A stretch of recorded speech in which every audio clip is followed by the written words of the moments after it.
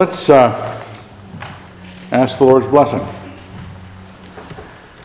Dear Lord, we're very grateful for your kindness to us, laying this year out before us and asking us each day to grow in your grace, and we'd ask that you would point us that direction in your word this morning. In your Son's name, amen.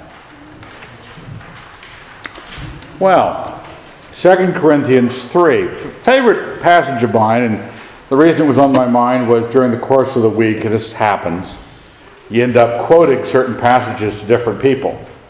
And when you quote the same passage to different people a few times during the week, it's on your mind at least. Not saying it's providentially guiding you to make a sermon out of it, but at least it's on your mind. You've been thinking along those threads. But as I thought, and it was the last couple verses of chapter 3 of 2 Corinthians,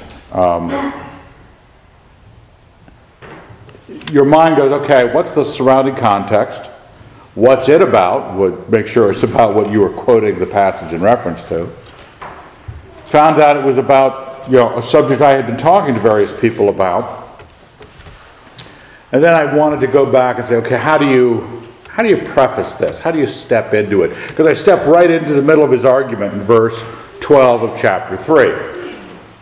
And I'm not going to keep moving back in Corinthians to get all of the argument in because, well, as you know, the sermon never gets shorter, but it can get longer. So as I was thinking of the theme of what we're dealing with this morning, and it struck me that I have a couple of quotes here from Luke 11 and Luke 17 on the left-hand side. He was praying at a certain place, and when he ceased, one of his disciples said to him, "Lord, teach us to pray, as John taught his disciples." And he said to them, "When you pray, say, Father, hallowed be thy name. Thy kingdom come. Give us each our daily bread, and forgive us our sins, for we ourselves forgive everyone who is indebted to us, and lead us not into temptation." Obviously not the version you're familiar with, that's the Matthew version. And it kind of registers a little bit differently, it hits you a little differently, because he even says, he doesn't say pray then like this, he says say this. Well, we're not about the Lord's Prayer this morning, and I'm somewhat grateful, that as I read through the Lord's Prayer, that the church did not all start chorusing in because you all were raised to automatically say the Pledge of Allegiance and the Lord's Prayer. I have it here because of that phrase I bolded, thy kingdom come. It's in both accounts of the Lord's Prayer. Thy will be done on earth as it is in heaven. That's lacking from this version. But thy kingdom come. I mean, if there's ever a prayer that all Christians, our Lord told us to pray this, or like this, and he tells you to pray that the Lord's kingdom would come. And we have spent 2,000 years messing with that. Somehow, messing with it. Luke 17, being asked by the Pharisees when the kingdom of God was coming, he answered them, "The kingdom of God is not coming with signs to be observed, nor will they say, Lo, here it is, or there, for behold, the kingdom of God is in the midst of you." Now the word there, midst, many translations were checked with Richmond Lattimore, I checked with, there's all sorts of, looked it up in the Greek. The word is entos, meaning inside. Midst is sort of a softening of the blow. Because very few Christians in the history of Christianity have been happy with the kingdom of God inside of you. They would rather have it be a little more room to breathe, a little more in the midst of it, kind of out here, Jesus is in the midst of you or something. Now, I'm not going to argue with them about their translation of the passage. Whatever you think it means, it doesn't mean this, the next verse. And he said to his disciples, The days are coming when you will desire to see one of the days of the Son of Man, and you will not see it. And they will say to you, lo there, or lo here. Do not go. Do not follow them.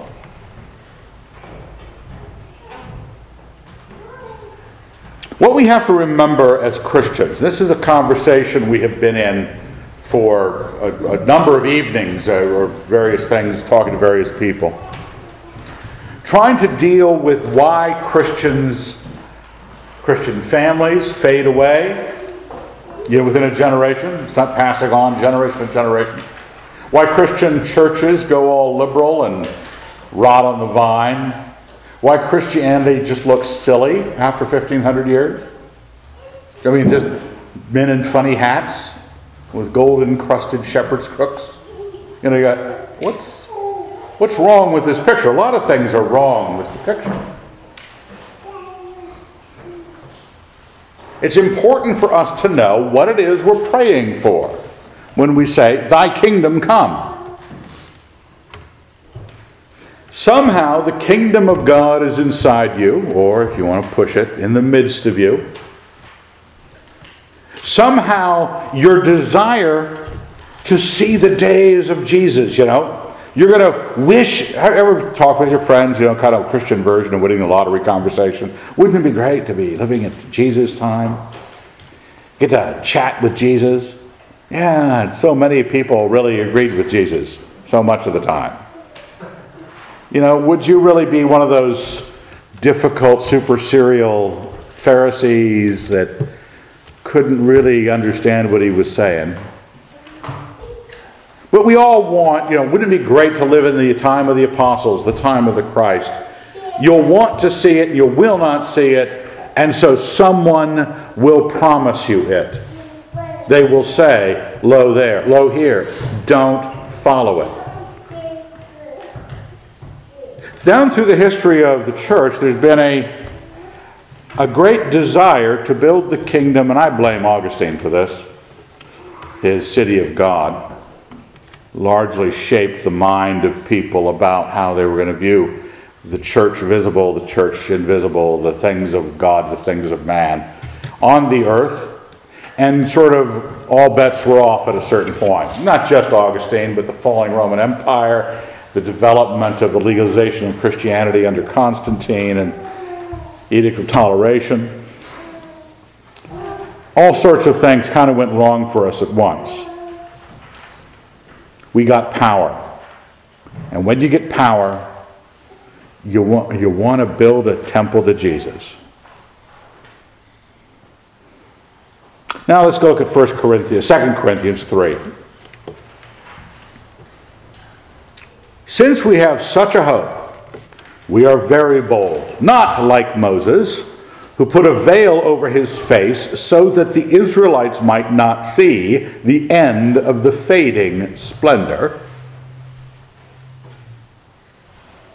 But their minds were hardened. For to this day, when they read the Old Covenant, the same veil remains unlifted, because only through Christ is it taken away. There is a veil that Moses put on his face because he had been in the presence of God on Mount Sinai and in the tabernacle, and his face shone. Michelangelo got it wrong in his statue of Moses, which is a tremendous statue. It seated Moses.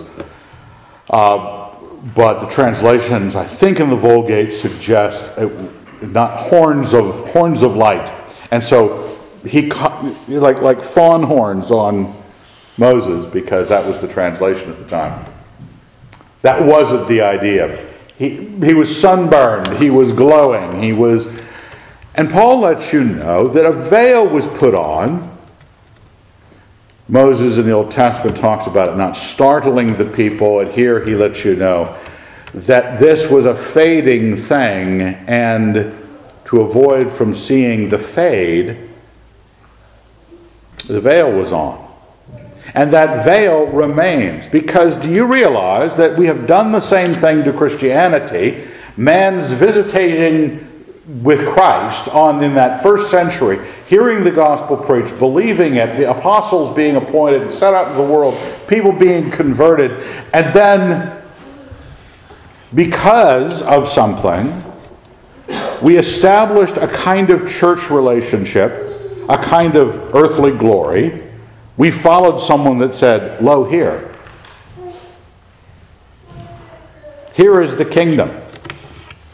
Let's make this the kingdom." This is apostolic. This has all the important people. We manage, even though we have the veil lifted off of Moses, we have seen the fading splendor that the earlier covenant had.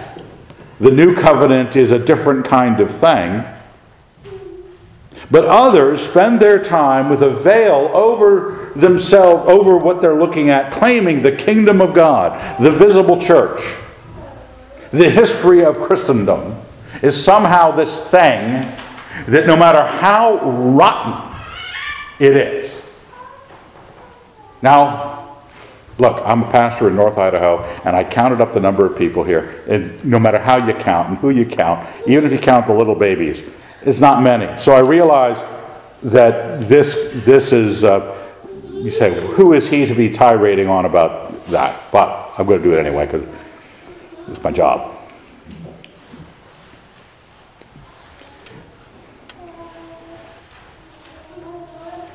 You can't afford to read Christian history. Believe me. You'll want to cut your wrists if you do. Okay? Just warning. The institution.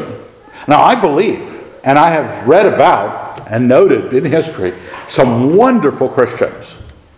Wonderful individual Christians. Maybe some individually very small ministries. But as soon as the kingdom of God starts to be built out of whatever ministry, you start having the splendor fade.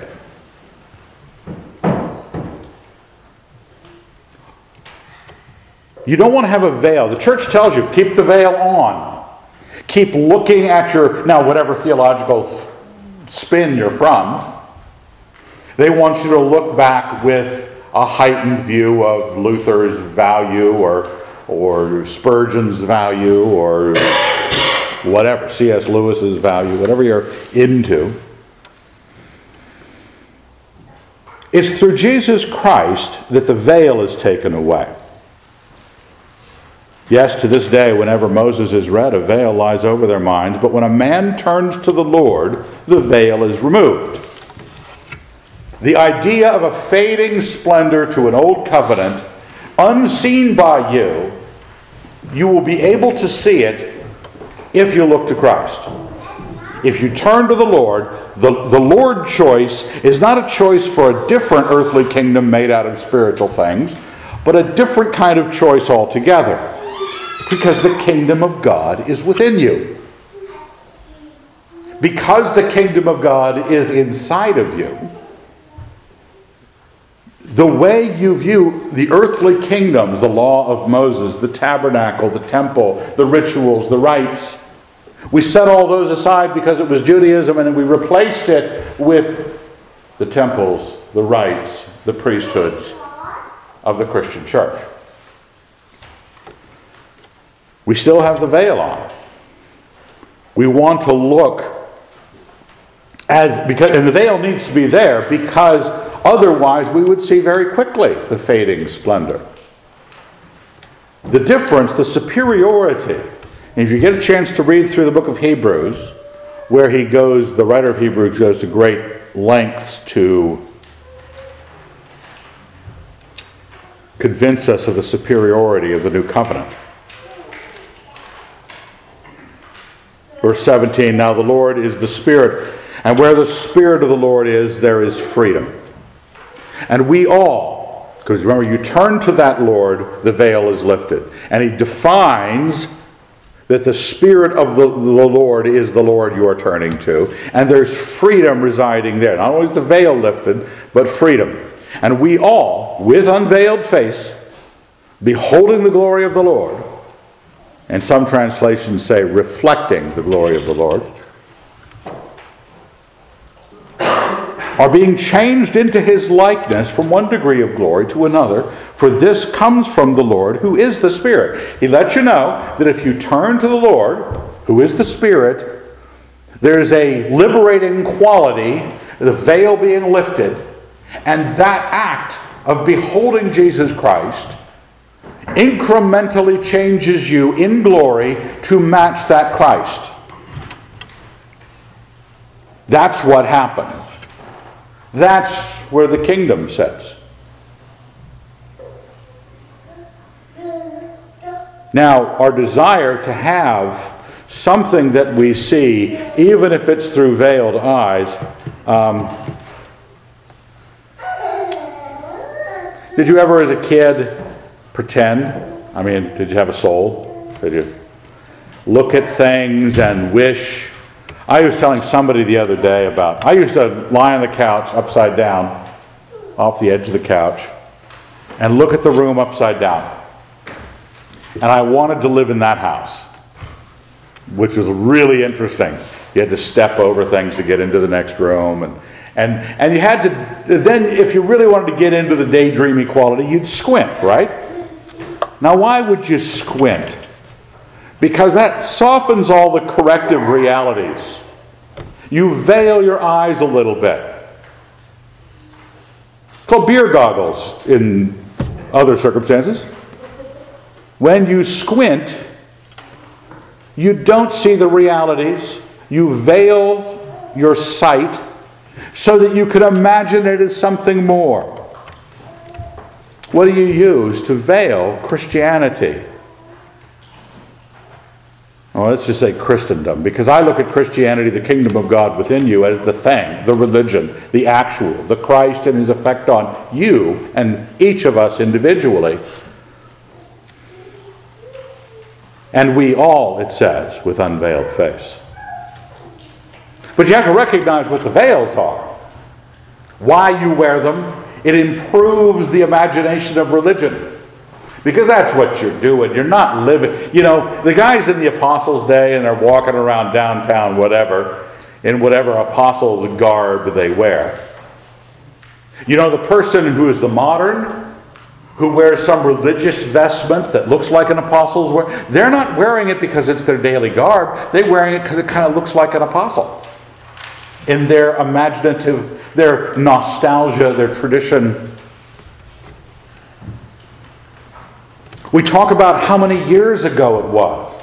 Because you know how it makes you feel when Lord of the Rings tells you this was a long time ago. And you go, oh, really? It's squinting. Yeah, let's pretend that Boromir is real. You don't want to be Christian dorks, is what I'm getting at here, where you have an imagined fake kingdom of God and all the Christians wandering around squinting through tradition, through nostalgia, through the claims of antiquity. Jesus Christ hasn't become more true because it has been 2,000 years. Remember, the Apostle Paul had no ability to look at Jesus Christ and the claims of the gospel and treat it with any reverence because it was really old. It was 10 years old. Brand new religion. We use all these things. Well, I like tradition. In my nation, in my family. I don't like it in my church. You say, we got pews, man. I know, we got pews. Pointy windows. It was an accident.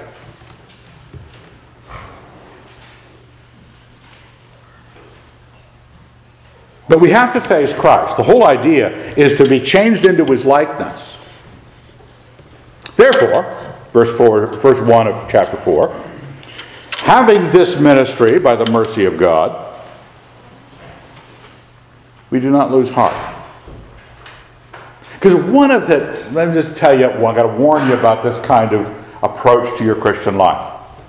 It's not, you had better find the satisfaction in Jesus Christ, because there is no other satisfaction in it. Really. honest. You don't get to have all the cool things the veiled religious people get. Again, they get gold-encrusted hats. I don't have a gold-encrusted hat. They have choirs singing beautifully behind. I don't have a choir. Now, I don't think there's anything wrong with a gold-encrusted hat or a choir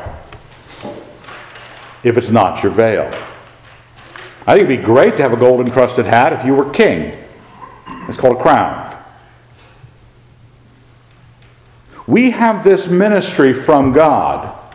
This is what we're conveying to people. That a liberated, unveiled religion that places the kingdom of God exactly where our Lord said it was placed. It is you, your sins, your filling of the Holy Spirit, you being redeemed, and you being, each of us, beholding the glory of the Lord, are changed into His likeness. Each of us are made like Jesus Christ. That is what the religion is. That's the ministry. And it says we do not lose heart, because frankly that can be a heartless ministry. We have renounced disgraceful, underhanded ways. We refuse to practice cunning or to tamper with God's word. You don't mean to tell me that sometime in church history someone has done those things for Jesus? Why, yes, they have. More often than they don't.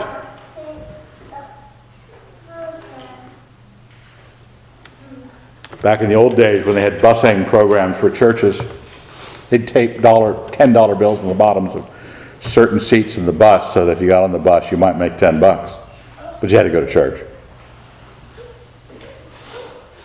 People who lied in our years, well, Mark remembers this, our years of Christian bookstore ministry, we'd run across various outright lies that the author would publish, and you'd write them and say, you know this is a lie, and they would say yes, but it's good to lie for the kingdom. There are people who believe that. Paul says, no, we've renounced disgraceful, underhanded, cunning, tampering ways. Our ministry, since it is directly at the you, directly at the person, you have to at least have the veil removed from your teachability so that an open statement, but by open statement of the truth, we would commend ourselves to every man's conscience in the sight of God. Are you willing to be told what is true? Are you ready to hear what is true?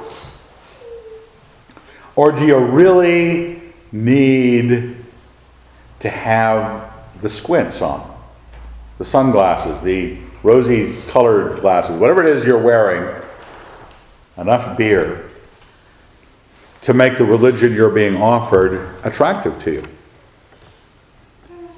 But those, not only, then you wonder why, after dragging your kids to that church, I hope it's not this church, dragging your kids to this church, there you are, the twins back there, staring vacantly, wondering what's all this Christianity about? It better look like the real thing. It better look like the gospel that Jesus Christ gave us, the kingdom He gave us within ourselves, or it's going to look like a fading.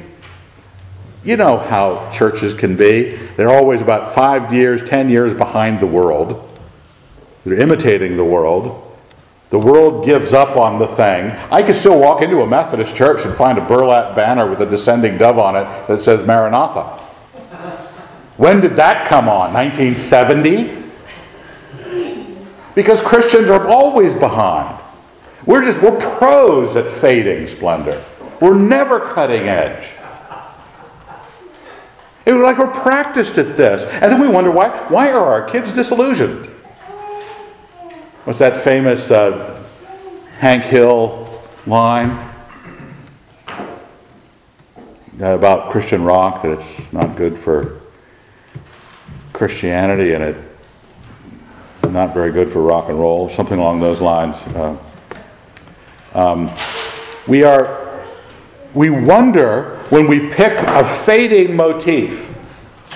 And any time you step from the spiritual into the material to make your kingdom material, it, like entropy will declare to you, it is going to be rotting. The part of this church that bought this building in 2007, we want to keep you far from believing that this building has anything to do with it, because as soon as we stepped into it, it already had 100 and some odd years ahead of us rotting. It is already going the way of all flesh. So we can't have it as part of our actual religion. Are you ready for an open statement of the truth about what Christianity is? And even if our gospel is veiled, it is veiled only to those who are perishing. There are people who out there in the world who will never see, because they're permanently veiled. They have looked at something that they say, it had splendor once, I've put the veil over my eyes, I have different methods of creating the veil so I can always look at it as if it were important, even though everyone else knows it's not anymore. They will never see. Sometimes they're in the Christian church. Sometimes they could be restored to repentance, but many times they cannot be. In their case, the God of this world has blinded the minds of the unbelievers to keep them from seeing the light of the gospel of the glory of Christ, who is the likeness of God. To remind you what you're looking at, Jesus Christ is not only the Spirit, not only is there freedom in him, he is the likeness of God. He says to his disciples, you have seen me, you've seen the Father. If I look at Christ, because he lets you know that someday you'll desire to see the face of the Son of Man and you will not see it. Jesus Christ died, was buried, raised, ascended into heaven in glory. You don't get to see Jesus in the physical form. But it lets us know that what we have, the light of the gospel of the glory of Christ, what are you looking at? Are you looking at the sinless atonement of Jesus Christ for our sins on the cross? Or are you looking at whatever your doctrine has done for the last 200 years? Are you spending your time in the people who are supporting your whatever doctrinal choices you make? And that's the benefit of this church, since there's no real statement of faith yet and no membership you can get to it. Who knows what your doctrine is? But I truly hope that your life is pointed at the glory of the gospel of Christ. For what we preach is not ourselves. Just that line there alone ought to eviscerate the history of the church worshipers. Here's the apostle going, we're not preaching the apostolic church, we're preaching Christ. We're not preaching ourselves, but Jesus Christ as Lord, with ourselves as your servants for Jesus' sake. He's not saying we're not here. He's saying we're just a collateral benefit. But a lot of people get all up in it. If they're not into the apostles, they're into what they call the apostolic fathers. Making sure that the visible church can get a real wide footprint to fade aggressively over 2,000 years. Paul says we don't preach that. We preach Christ as Lord. Because each of us, beholding the glory of the Lord, reflecting the glory of the Lord, are being changed into his likeness. If we have him preached as Lord, we know to whom we bow. We know when we read the Gospels of Matthew, Mark, Luke, and John, when we see what his ministry is, we bow the knee to his ministry, because he is Lord. For it is the God, verse 6, who said, let light shine out of darkness, who has shone in our hearts to give the light of the knowledge of the glory of God in the face of Christ. The God that called worlds into being and said, let there be light. That God in this creation has done so Where's the kingdom of God? Inside you. In your hearts, He has called light into being. He has shown in our hearts to give the light of the knowledge of the glory of God in the face of Christ. He said this is where it's occurring. It's not occurring in the pews. It's not occurring in the programs. It's not occurring in the dominance of a particular theology over another particular theology. It is God creating Himself in you. But you have to be without veil. Because when you're squinting, the guy with the gold-encrusted hat and the shepherd's crook looks holy to you. When you're squinting, St. Francis of Assisi looks holy to you. When you're squinting, you don't see the mistakes of your denomination in history. When you start finding the men that you always held in high esteem were burning other believers, you go, that shouldn't have happened, I guess. How did it happen? The light of the knowledge of the glory of God in the face of Christ. Parse that out for yourself. We're not going to this morning, but it needs to be parsed. It needs to be handled. God creating, shining in your heart a light of knowing God's glory as it resides in Christ as you look at Him, at the face of Christ.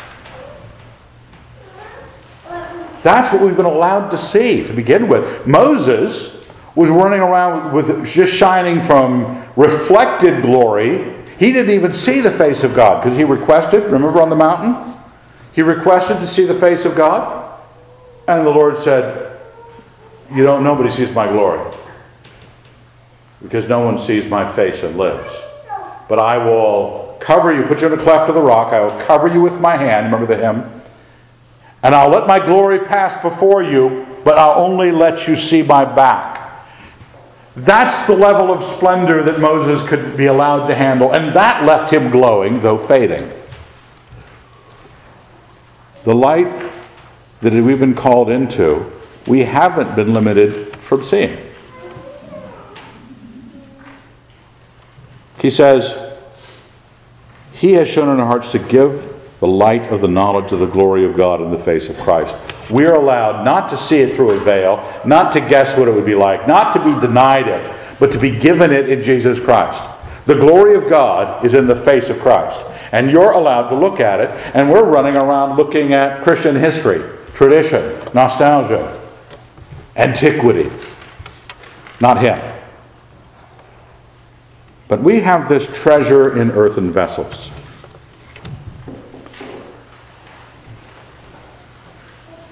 Now, here's a problem.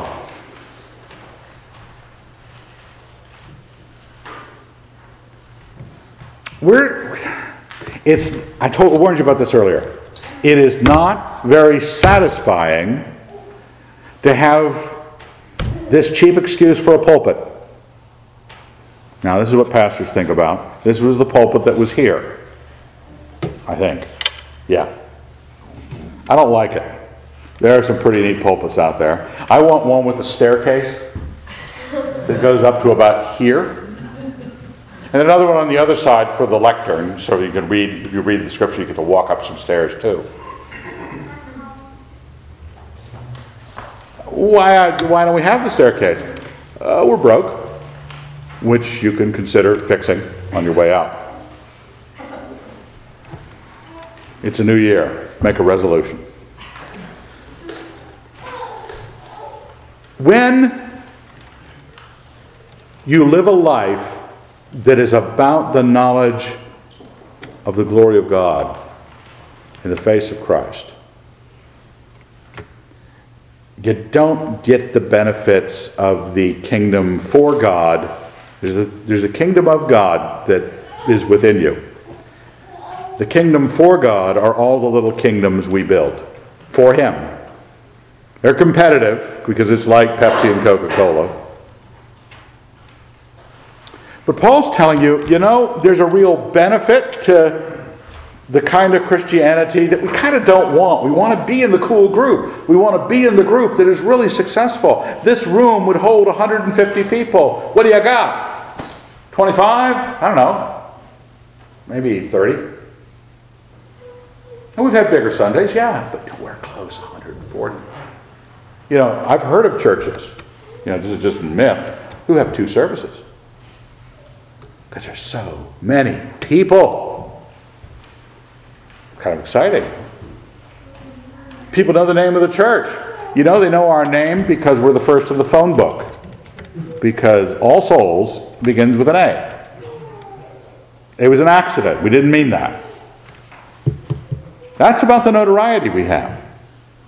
And I'm not talking about the notoriety of this church, but your own kingdom of God experience in you. You have got to be ready to say with Paul, I have this treasure in an earthen vessel. The benefit to that is to show the transcendent power belongs to God and not to us.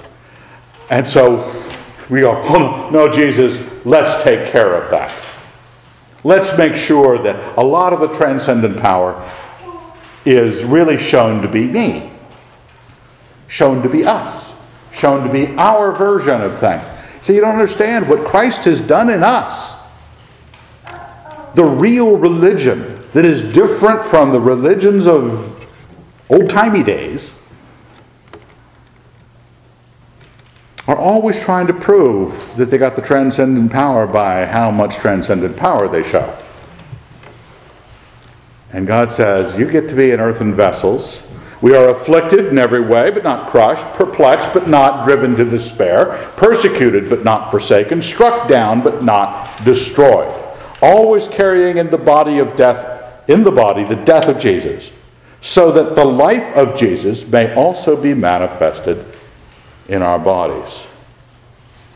For while we live, we are always being given up to death for Jesus' sake, so that the life of Jesus may be manifested in our mortal flesh.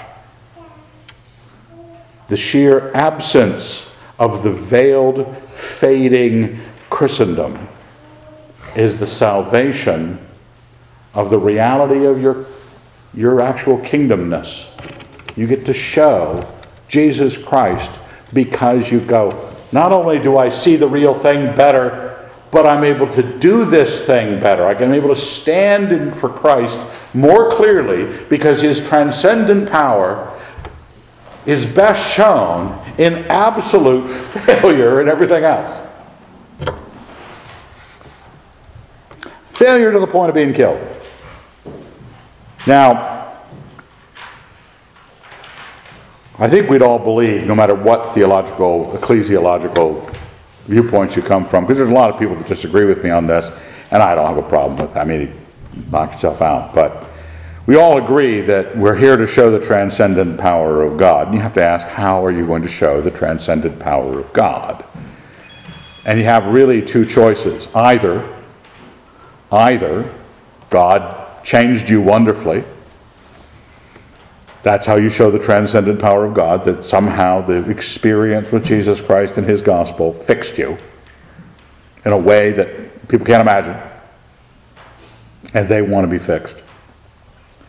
Or you have a great marketing campaign, which generally requires you have a lot of people. You got to have a certain number of census-oriented success. Census translates to, because you need money to buy the advertising, the tithing.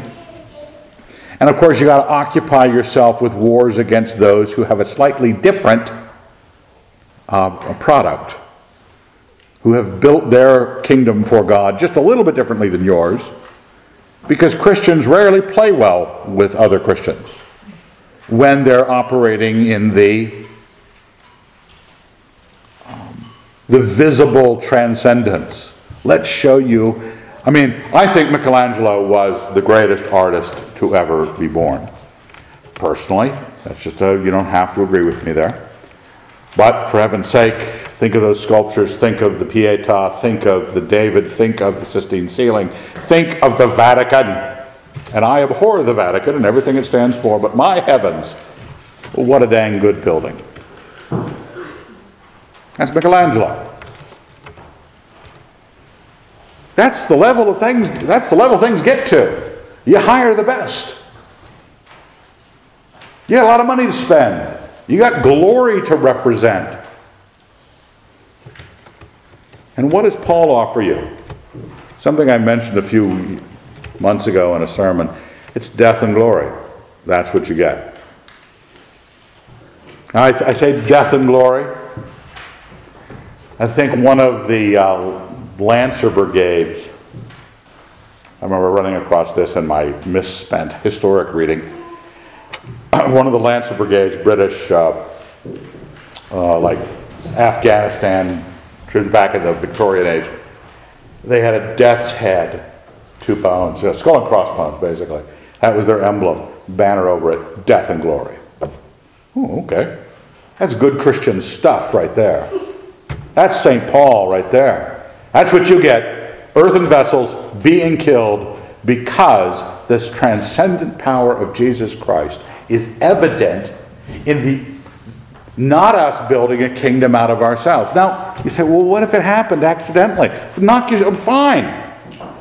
We have to be warned that success, say if 140 people showed up in half a year here, and excitement started to sweep the city about the vibrant preaching, because that's what it is.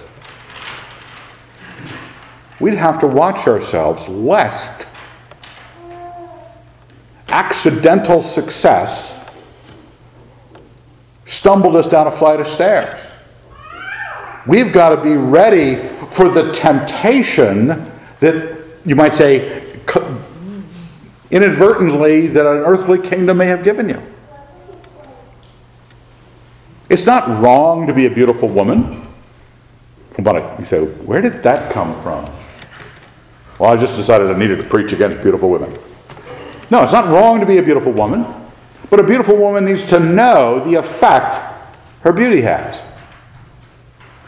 You need to know the effect success of a church institution might have. There's nothing wrong with the success, but if we live for it and then we cling to it and put a veil over everybody's mind so they don't see that the glory is fading, because everything that we touch that becomes material fades. It is mortal.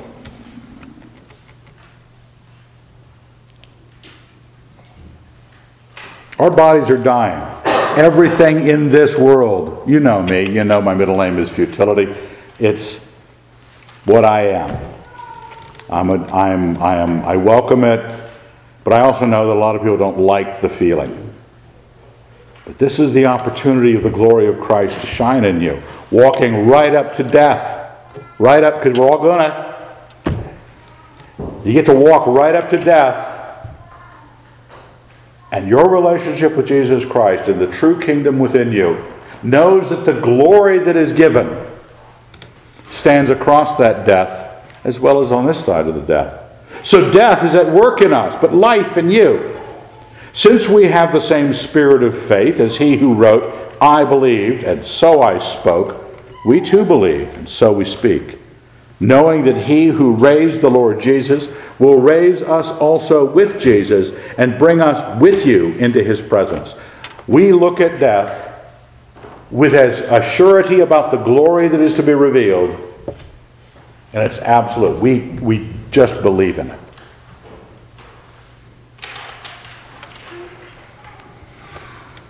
And all of us have that. But I know Christians who can't face death in anyone very easily. For it is all for your sake, so that as grace extends to more and more people, it may increase thanksgiving to the glory of God.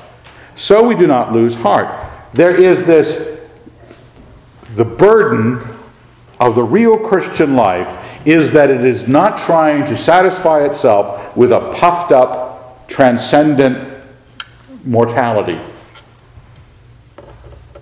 We're trying to be changed by Jesus Christ, that our mortality doesn't bother us. And we do not lose heart because there is a shared experience, right? Who raised the Lord Jesus will raise us also and bring us with you into his presence. As the grace extends to more and more people, There's more and more thanksgiving to the glory of God, so we do not lose heart. Where is your excitement, your satisfaction, your encouragement? You know some real Christians. You know some real Christians. There could be this church, other churches. Those are the people. The grace having been revealed to them. All of us going to be brought into His presence. We're thankful for those real believers. That's the thing that gives us heart. Not the thing that everybody would like to build their particular version of Christianity into. Though our outer nature is wasting away, our inner nature is being renewed every day. So, that's your responsibility. That's the ministry Paul has. He's got an internal kingdom of God that he's represented in the face of Christ. He wants each of you to look at it instead of picking which splendor you're going to try to convince yourself isn't fading. And all you're left with is your physical form, and it's wasting away too. Everything is subject to futility, except our inner nature. That's where the empire of God. That's where you can spend your days building something that will not be denied in the afterlife. Everything you draw closer to Jesus Christ in, you can grasp your pudgy little fingers around it and take it into glory. You can take that with you. You can't take your wife with you. You can't take your money. You can't take your earthly greatness in the kingdom of God. But you can take this, our inner nature, who your soul is. What has your soul become? Are you a silly, there are Christians out there that their kids know so well that mom and dad's Christianity is a silly representation of something that may or not be real, but it's just a silly representation. That's what a fading, squinting, veiled splendor does to us. Children know it's not real. We want an inner nature renewed. For this slight, momentary affliction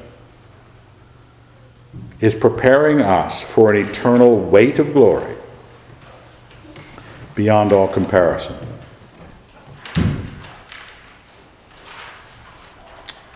The phrase, the eternal weight of glory.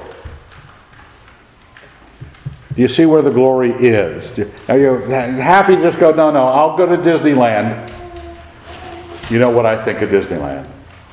But there's a castle there. Yeah, you know the castle. It's made out of chicken wire and concrete.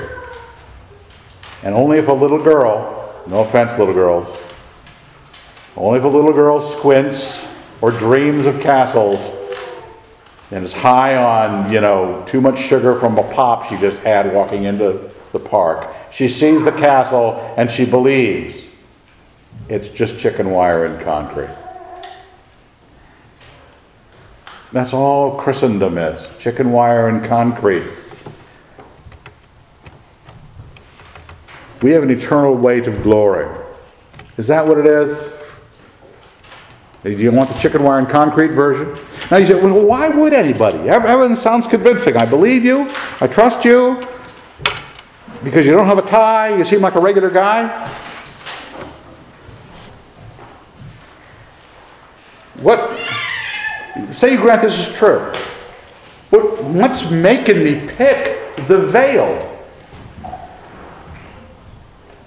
I've had this, I got to this point in the sermon prep and I was going, I've had this conversation a few times this week. People pick religion that you can see that grows and fills the whole earth because their own faith is inadequate and they need to be standing in a really big group of people who claim the same things they do and have a lot of money to spend that shows that they actually have the power in the faith that they claim, and have an us and them mentality against others who hold a different view, maybe only slightly different, because the other temples that are built, you got to fight against those because that hinders your faith. Faith is the issue. Do you believe?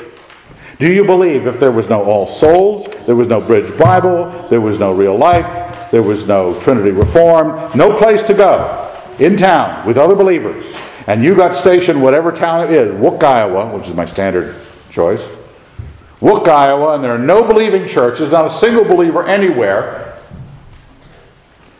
where's your faith? Where's your hope? Where's your idea of what it's all about? Do you still have the eternal weight of glory beyond comparison? It's easier for you to believe when others share the belief, but that shouldn't be moving you from doubting and unbelief into belief because there's 10 more people standing around you. That's mob thinking, right? Nobody wants to lynch the guy, but everybody together wants to lynch the guy. Are we that way with our Christianity? If it's a big enough group, I had such an experience with Jesus at the Creation Fest down at the Gorge.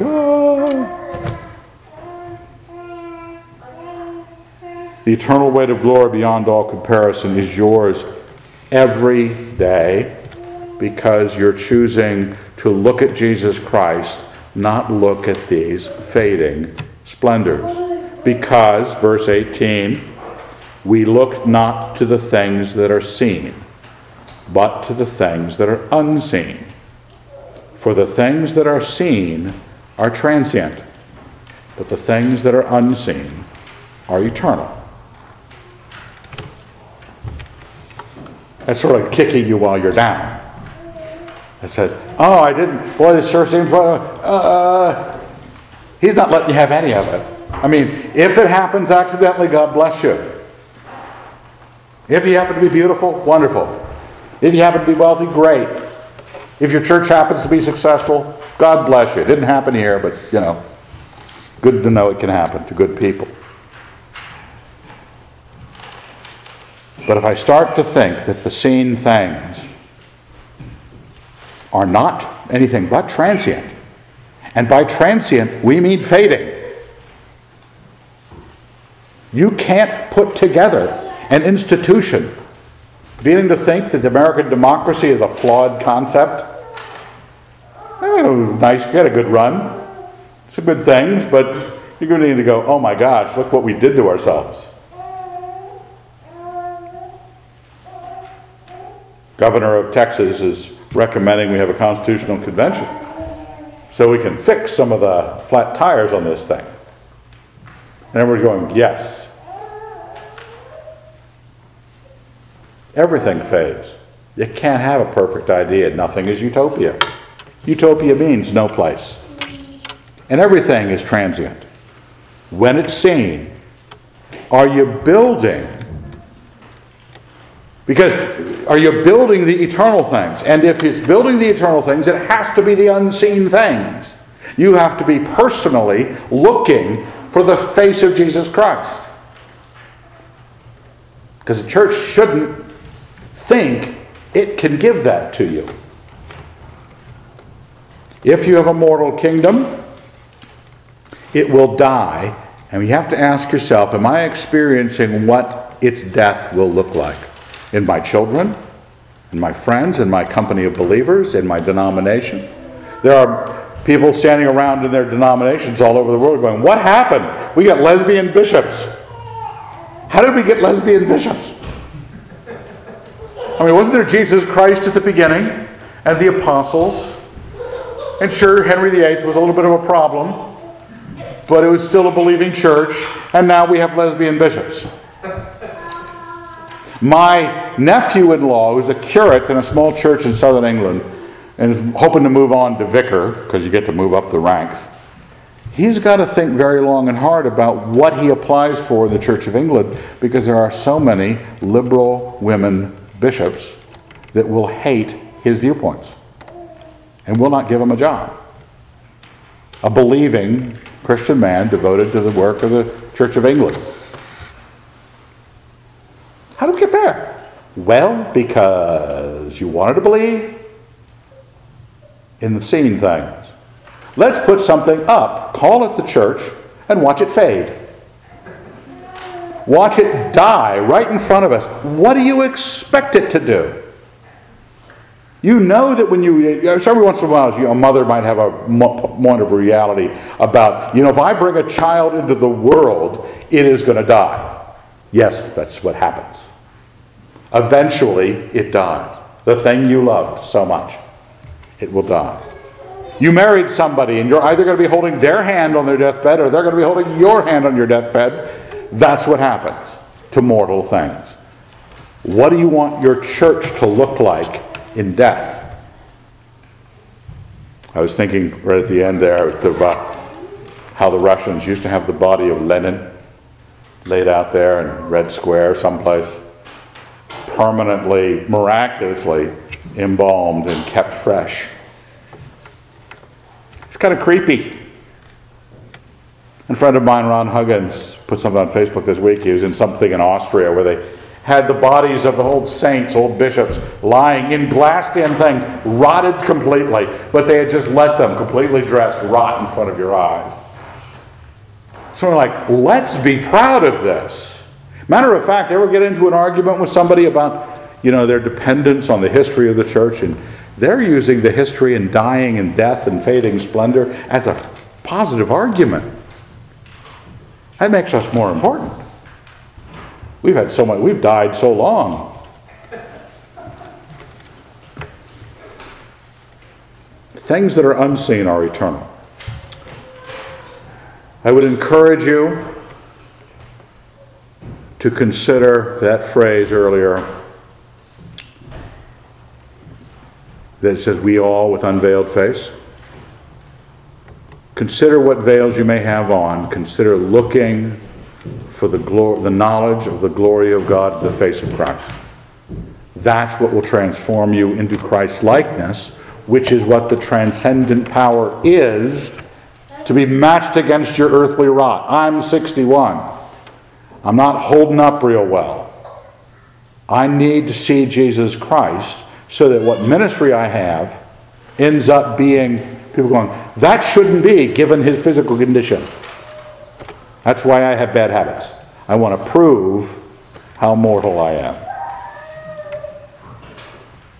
Let's look for Christ. Let's pray. Dear Lord, we're grateful for your Son, your real kingdom, what he pointed us to. Keep us from being fools. In your Son's name, amen.